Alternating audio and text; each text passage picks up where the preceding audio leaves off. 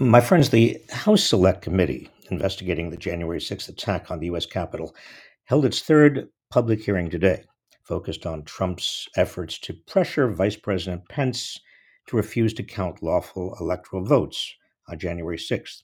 The committee explored the plan given to Trump by lawyer John Eastman to have Vice President Pence reject electors, and the rejection of this plan by Pence's lawyers, who told Pence he didn't have any such authority under the Constitution or any specific laws.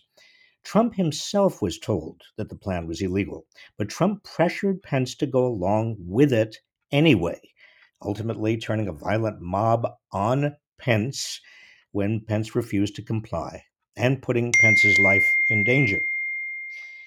But where did John Eastman, the originator of this bonkers plan, come from?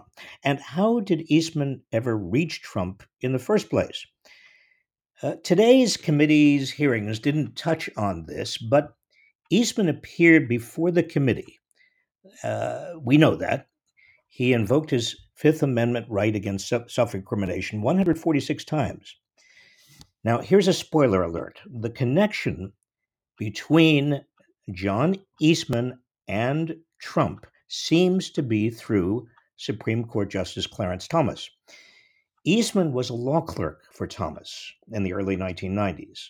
As a former law clerk to a federal judge myself, I can attest that it's an intimate working relationship. At the time Eastman clerked for Thomas, he was one of only four such law clerks. Now, in the days and weeks after the 2020 election, Clarence Thomas's wife, Jeannie Thomas, actively sought to overturn the election.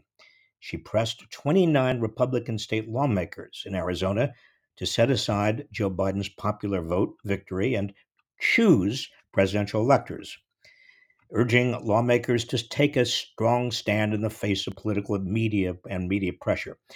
On December 13th, the day before members of the Electoral College were slated to cast their votes and seal Biden's victory, she emailed 22 House members and one senator saying, "Before you choose your state electors, consider what will happen to the nation we all love if you don't stand up and lead." We know that she also sent messages to Trump's chief of staff, Mark Meadows, repeatedly pressing Meadows to overturn the outcome of the election. Ginny Thomas also corresponded by email with John Eastman.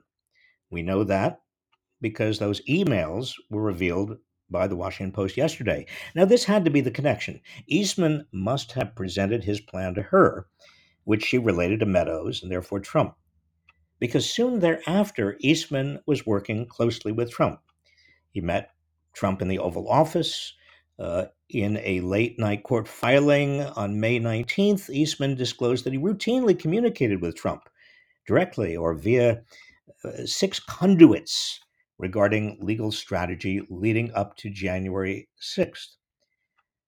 Did Eastman communicate with Justice Thomas too? Well, he knew things about the Supreme Court at the time that no one else outside the court knew. According to the New York Times, Eastman told an ally on December 24th, 2020, that there was a heated fight among Supreme Court justices about whether to take up election related lawsuits. Recall that the Supreme Court rejected an 11th hour effort by Trump allies to have it step in during the legal fight over the election results, during which dozens of lower court cases were almost all decided against Trump. Justice Thomas and Justice Samuel Alito disagreed with that decision. And then in January 2021, the Supreme Court rejected a request by Trump to block the release of his White House records to the House committee investigating January 6th. Clarence Thomas was the only justice to dissent, siding with Trump.